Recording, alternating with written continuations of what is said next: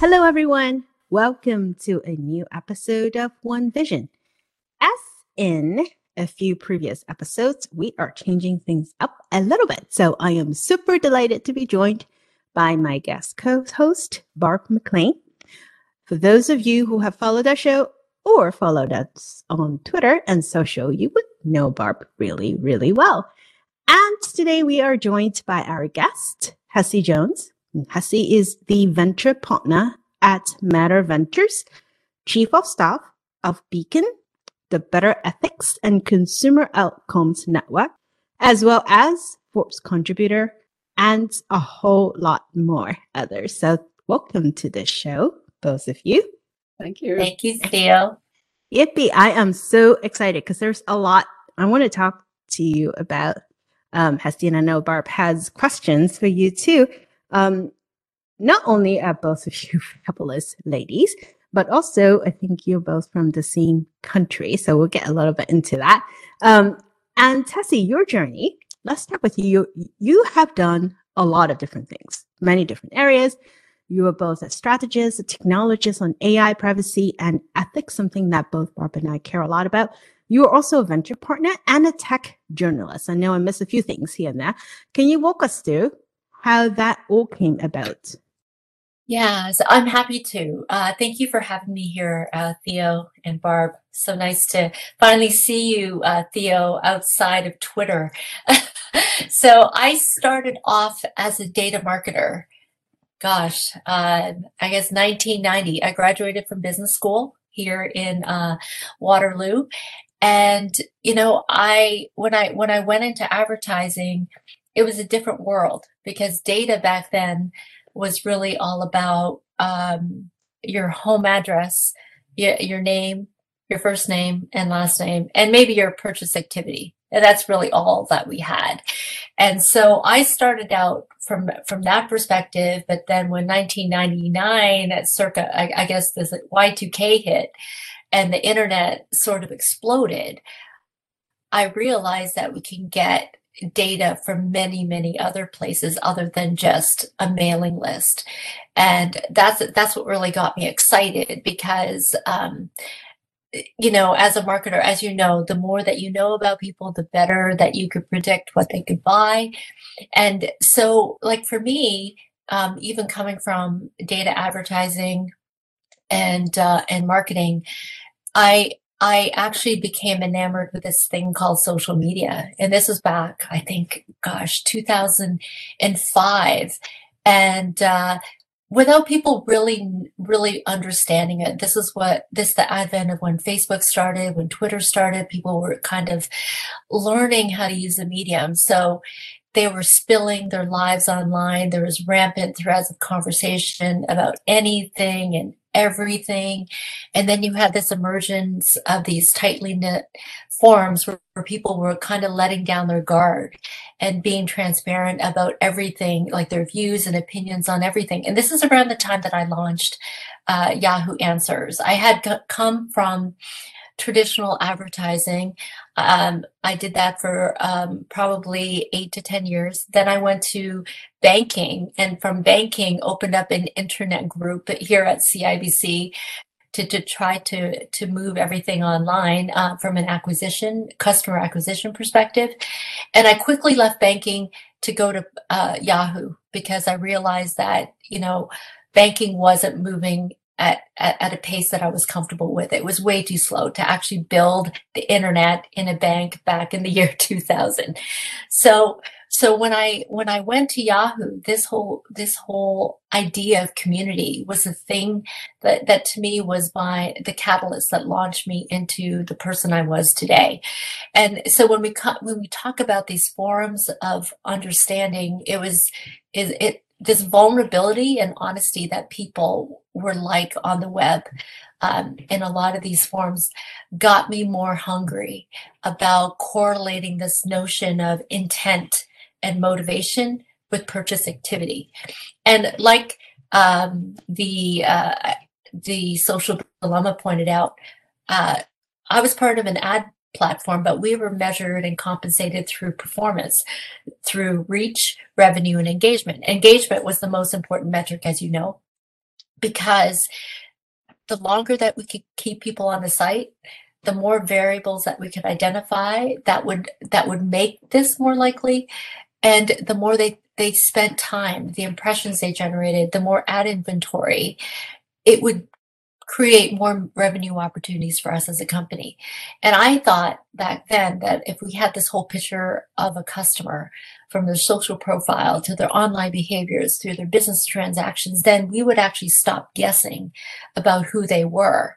And so in the beginning, it was really innocuous at first. Over time, it became insidious.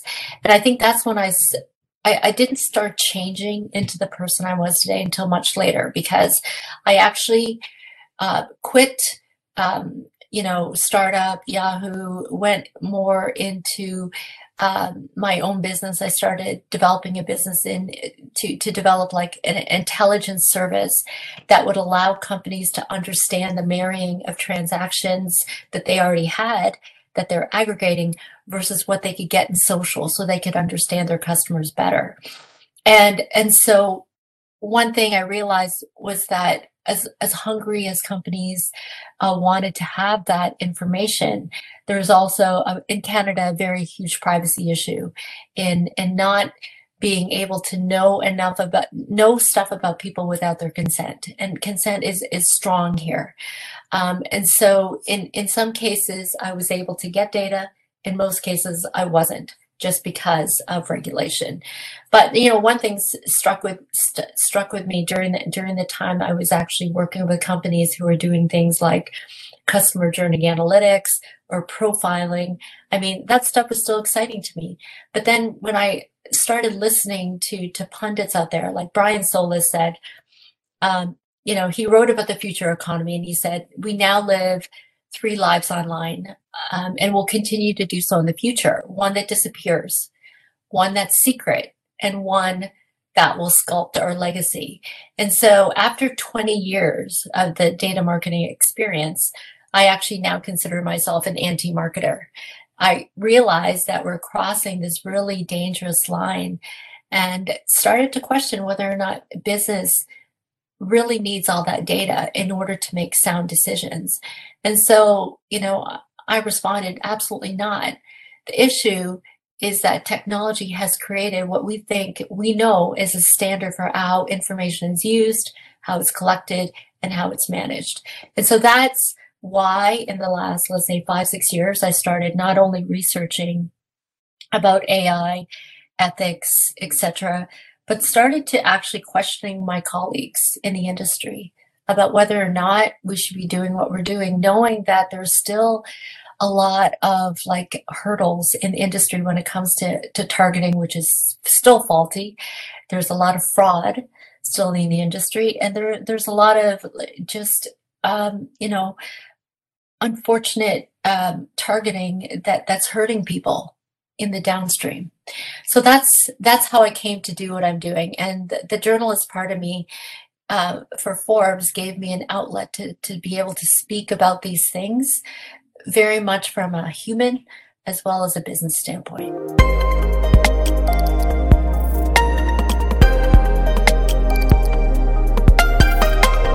That reminds me of one of my favorite movie quotes, thinking about not whether you can do something, or it's whether you should be doing something. So hats off to Dr. Malcolm for that one. But, I think that's then taken you through your career journey up to where you are now. So let's talk a little bit about Matter Ventures.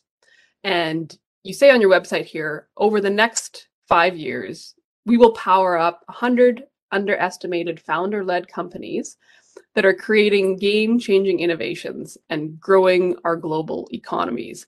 And so I'm picking up some of what you were sharing on your own journey on wanting to make sure you're moving at pace. And the power of community is certainly what I'm picking up in that statement. So maybe you can just tell us a little bit about where Matter Ventures is at and what is the Power Up Network. Okay. So one of the reasons, thank you, Barb, that I joined Matter, and believe me, I'm a neophyte when it comes to venture capital. And I tell my colleagues this all the time. I said, you guys handle all of the financial jargon like cap table and all that stuff, and let me deal with the startup step. because I know startups better than I know the financial side. And so one thing that we're doing at Matter is we're kind of changing the game on how venture capital, on access to venture capital, because as we know, I've done tons of studies in the last couple of years in terms of really understanding who actually gets funded when it comes to venture capital. And one of the companies, Kapor Capital, actually did a report that talked about the current VC model actually having problems. They called it the VC 1.0 gone wrong, because they showed how investment firms have caused actual real world problems by not merely excluding women and minority founders from the ranks, but by proactively creating terrible outcomes for the world. I mean, I have to say, okay, so WeWork, I mean, we talk about Facebook, we talk about Uber, we talk about Lyft, all those come to the latter two that are actually not making money. And the WeWork, who actually, I guess they pumped up the value of this company, and the founder was doing so many things wrong, and just basically using the money for his own bank account. So we tend to look like, if we talk about AI bias, I know I'm getting ahead of myself, but there's bias in many industries, in finance, in advertising, in venture capital. And so what we wanted to do was increase access to women and minority founders, LGBTQ, newcomers to the country, the neurodiverse population, because these groups have never had access to funding. The reason being is that the groups that actually dispense of the funding are normally located in some area called Silicon Valley. And it's not only Silicon Valley and their closed networks that actually give access to people who just happen to be in that network, or happen to be in an accelerator of a founder or someone who knows that individual. And so the fact is that the bias has been in this industry for so long that 98% of the founders who could actually be doing something monumental to change this planet are not even considered.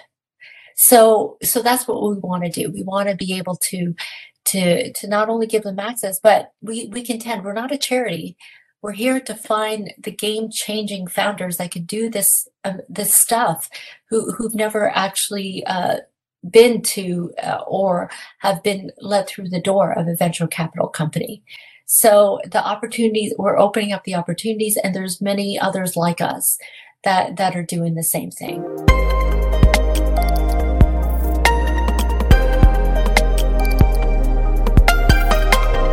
I like your point that is not a charity. I think that's the one thing that people often forget. You know, doing good doesn't mean it's charity. Being inclusive, including ideas and voices of other people, doesn't mean you're doing a charity. There is profits to be made. There is a sustainable business model to be had. Just expanding who you include in what you do. So kudos to you guys for that. On the topic of AI that you were just talking about, right, and the topic of funding, there is no limit as to the buzz and the excitement that's in the sector. I think to the tune of funding doubled last year, according to CB Insights and a few other outlets. I'm interested in looking at, though, is the intersection of AI and banking, right? What is that technology being used, and how do we make sure that it will have a positive outcome? And I know you have a few thoughts around that. Yeah, I don't know if you ladies, know. So I just actually published an article this weekend. It was called Web3, to be or not to be. And the reason I had written that article, apart from it being a pure interest, was for me to really understand the next iteration of the web and how it's going to actually solve or fix a lot of the problems that we have now. And one of those is actually the cryptocurrency. Can cryptocurrency solve the banking industry? Like, the fact of the matter is that this new idea of decentralization means that no one entity, whether or not it be government or financial or tech, will actually own the platform in which all, let's say, transactions exist. And so when I think of it, cryptocurrency is way too early right now. There's just too much volatility in it. Yes, the financial world still benefits very much from many things. Like I've worked in banking, by the way, for 5 years. And one of the reasons I left was that not only because it was too slow to evolve, but because there's so many inherent problems with the system, even when it came to bias. So I want to give a quick example. I worked in credit card marketing. And so we always have to target people who, from a risk perspective, those who apply for a credit card, but qualify for a credit card, but have the lowest risk of default. And one of the things that I realized much later on after I left banking was that we had this thing called a kill file. Like I knew we had a kill file, but I really didn't understand the implication for it. And so a kill file are a bunch of names and rules within a list that basically said, take this list, but before you actually launch that the campaign, apply the kill list to the final file. And this will remove anybody from that list that has the highest risk of default. And one of those risks of default was anybody with a social insurance number starting with 99. And for people that didn't know what that was, and what I didn't know what that was at the time, it means newcomers to the country, people who hadn't even created a credit profile of themselves. So the minute that you enter the country, your risk, your ability to get a job, your ability to get a loan, your ability to get any kind of credit is already de-risked by the system. You will not be able to within the Canadian standards because of that rule that's in place. So those are the kinds of things that people don't realize that need fixing. They have become like part of the automated models that are in systems that need to change. So I will say that's one of the reasons why I left. But I also realize that above all this, there are things that are already being done to try to change or to try to create more transparency within the system, to create more accountability within the system. Not sure if you know companies called, let's say, Responsible AI. They're working to actually define responsible AI with practical tools, through expert guidance, through data rights, through privacy, through security, and they're developing it in line with many contributions within an open source community, so that they can create a standard and a certification program where startups can use it and ensure that, if they're certified with responsible AI, and then they are able to, let's say, in 6 months' time, have to recertify themselves to make sure that their technology is sound, that it's private, that it's secure, then let's do that. Beacon, I work with Beacon, and we actually have a data privacy impact assessment that's automated as well. Because as you know, you're a company that, let's say, has an average of 21 layers deep in your tech stack. Did you know that even if you just use WordPress alone, that you have the ability you actually are creating more downstream risks, not because of WordPress, but because of all the plugins that are related to WordPress. Now imagine if you had WordPress plus MailChimp plus HubSpot, right? And plus, oh God, Google Suite, G Suite. So now you've increased your risk tenfold, because each of these companies has an average of 21 other companies within their tech stack. So by the time you multiply the risks of each of these technologies and what impact that has on the individual, you absolutely have lost control of your data. So which is the reason why we've we've created this because we realize that if you create an analogy to an iceberg, the top of the iceberg is what everybody sees. It's what a company discloses. But most are aware of the risks, let's say 10% above the water. But below the water is the risk that we expose. And so that to me is going to be important. The other part of it is from an industry perspective, there is going to be lots of investment when it comes to AI and privacy. In fact, Crunchbase actually came out with an article last year that said that in the last couple of years, over $3.5 billion have been initiated in funding rounds for privacy technologies.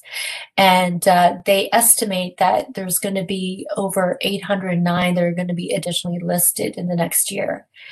Gartner alone said that by 2023, 65% of the world's population will have personal data covered under a modern privacy regulation. Right now, it's about 10%. So legislation is absolutely catching up to technology. And by 2025, this is the last step, by the way, 50% of large organizations will adopt privacy-enhancing computation for processing data in untrusted environments. And so there's going to be a point where privacy and ethical AI will have to become a standard in many of these companies that are emerging in the future.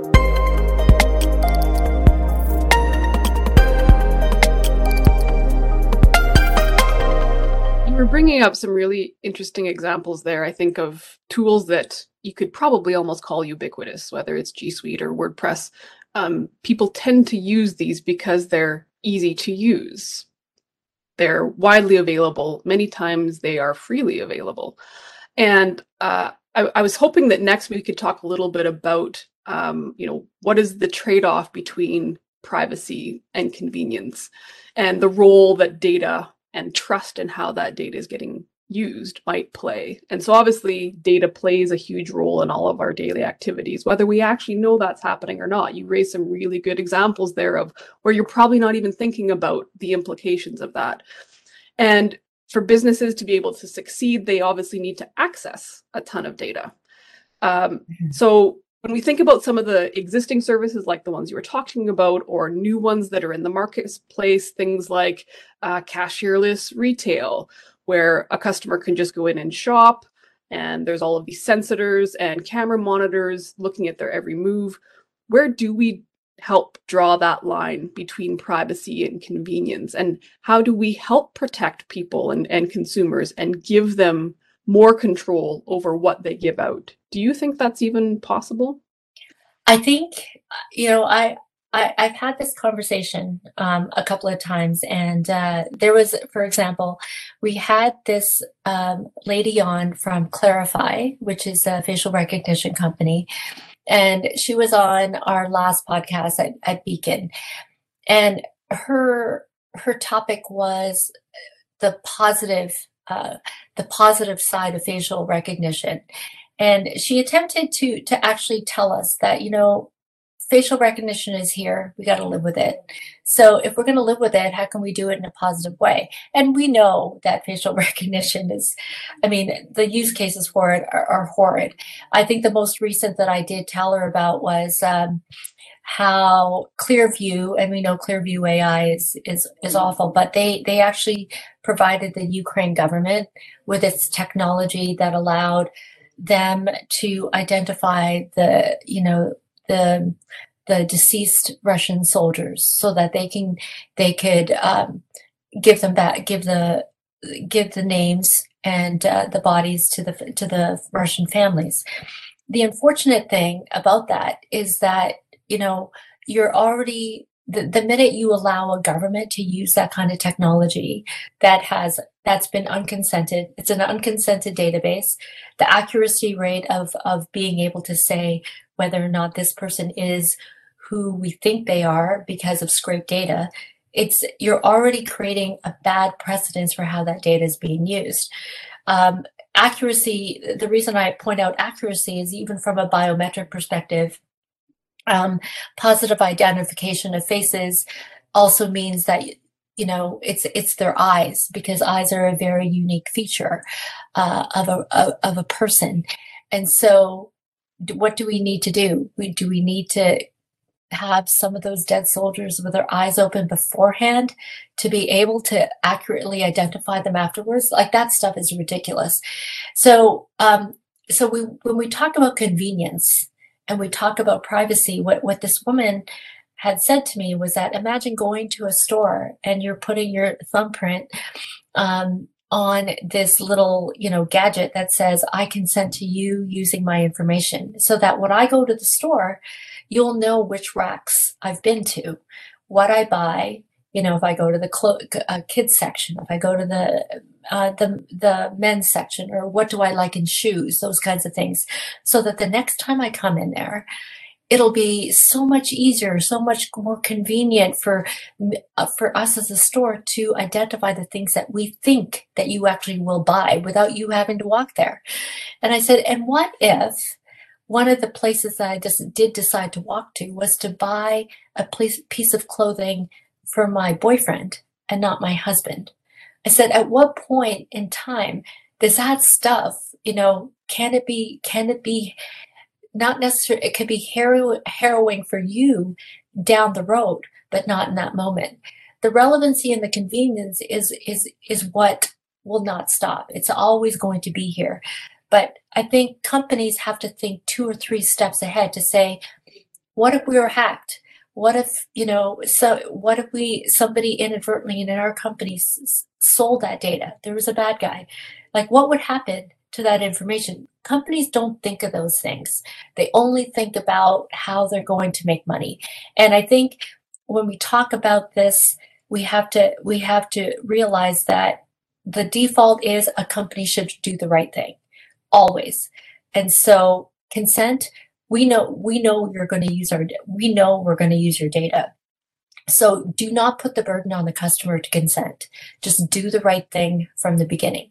Tell them, we're going to use your data for these purposes. If you disagree, then here, you know, tell us what you disagree with, and then take out that option from your database to say, I will not use it within these contexts, but I will use it here.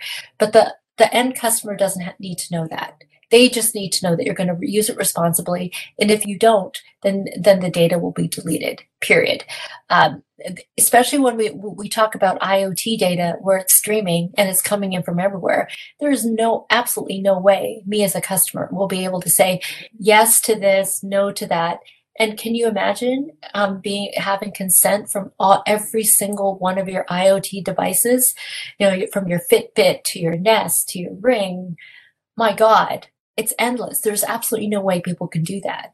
So you create a system that allows companies to do this right, but also scrutinize them with respect to third-party audits, DPIAs, algorithmic impact assessments, and by that point, as we've seen from Gartner, regulations will have caught up by then.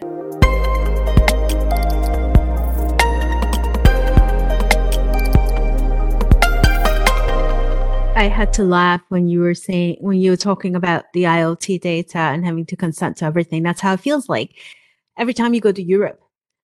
Every website you go to, whatever it is that you're looking at, you keep clicking yes, yes, yes, because at the end of the day, I'll be the first to admit I don't have time to go through all of the very small T's and C's that they list out and what might or might not happen. I have to just trust that they will actually do the right thing. But then my question always comes back to, would they? Would we even know what they use the data for? Do they even know what they use the data for, right? I think that was the scary part. Knowing what I buy is one thing. Having a third party, a private company, having my biometric data, things that I cannot change if it gets hacked, things I cannot take back once it's out there. I think that was the scary part, right? Passwords I can change. That's easy. Phone number I can change. Even social security numbers, and that's, but you can change it. But my thumbprint, my eye print, and all of those are me. It is uniquely me. I can't change any of those, and that's the one part that really scares me. Or even companies like the ones that do your DNA test. I was so tempted to do it, but then every time when I think about it, I'm like, what if someone, uses that data down the road of things that I don't want them to? Would it be too late to give that out? I don't know. What do you think, Barb? I'm scared. There's probably a very good reason I haven't gone through with a DNA test, because I'm, fascinated by my own family's history and where we came from and all of that. But it's exactly those concerns that stop me from doing it. And, to me, then that's all of the downstream impacts of the decision I make. My DNA is not my own. I have biological children. I've shared half of my DNA with them. Am I making a decision today that then has a clear downstream impact to them someday? We are not making it easy for people to understand what they're agreeing to, because we've trained ourselves just to click and ignore, as you say.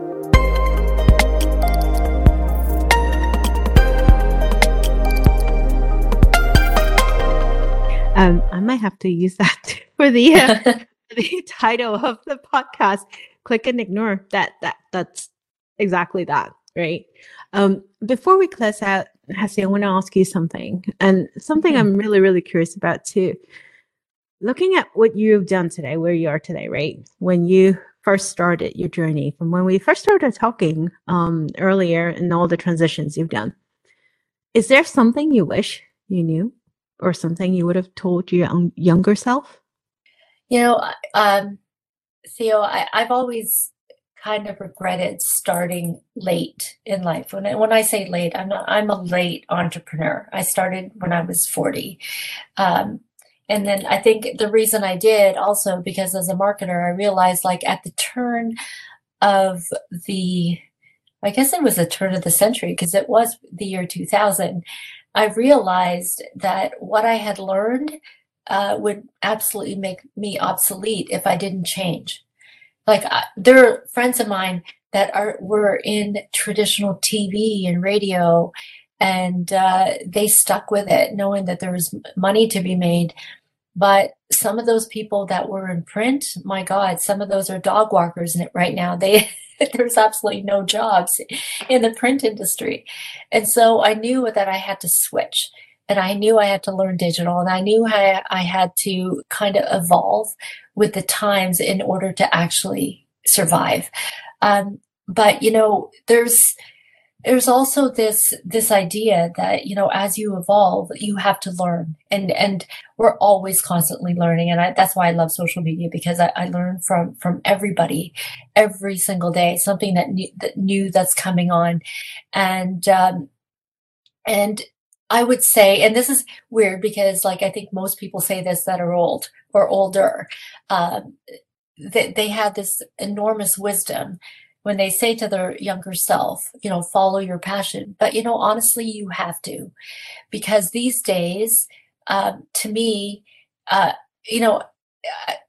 compared to when I graduated school, today there's so many more problems that we need to solve. I mean, we have urgent climate problems, right? We never had that back then. And so I had this vision that maybe I could just, go to school, get a job, have kids, find someone really cool, and be conditioned to just, live to work. No, work to live. Work to live, and just do that, and then eventually just die. Now it's like, no, the reason I became a workaholic was because I saw that there are so many things that we could do.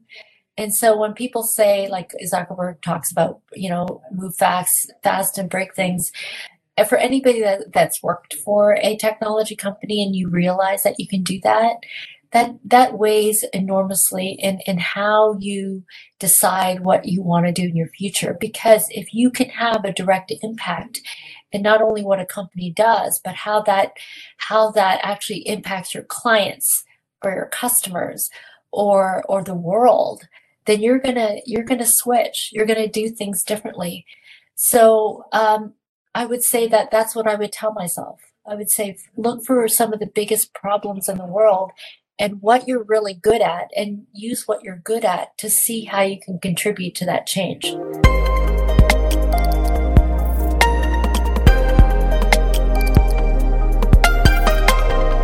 I love that sentiment. That's amazing. And before we close the Web3 article that you were just talking about, I was going to say, please do follow Hessie on social. You can find her at Hessie Jones, all in one word, and her Web3 article from Forbes is actually right there. Where else can you find your work, Hessie? Oh gosh. Okay. So I'm on at matterventures.com, MATR ventures.com. And you could also find me on LinkedIn. I think you could just search Hessie Jones on LinkedIn. Yes, definitely. And before I close, one more shout out to my wonderful co-host, Barb McLean. And definitely do sign up for her FinTech playlist. It has been my essential companion every Saturday with my morning coffee. If you do find me missing on social on Saturday morning, it's because I just dived right into Barb's FinTech playlist, along with a lot of the wonderful music and articles that she features. So thank you, Barb. We love you for that.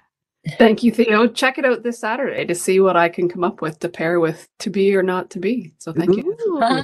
Nice. Yes, definitely do that. And for the rest of you, thank you so much for joining us for another episode of One Vision. We'll talk to you all next week.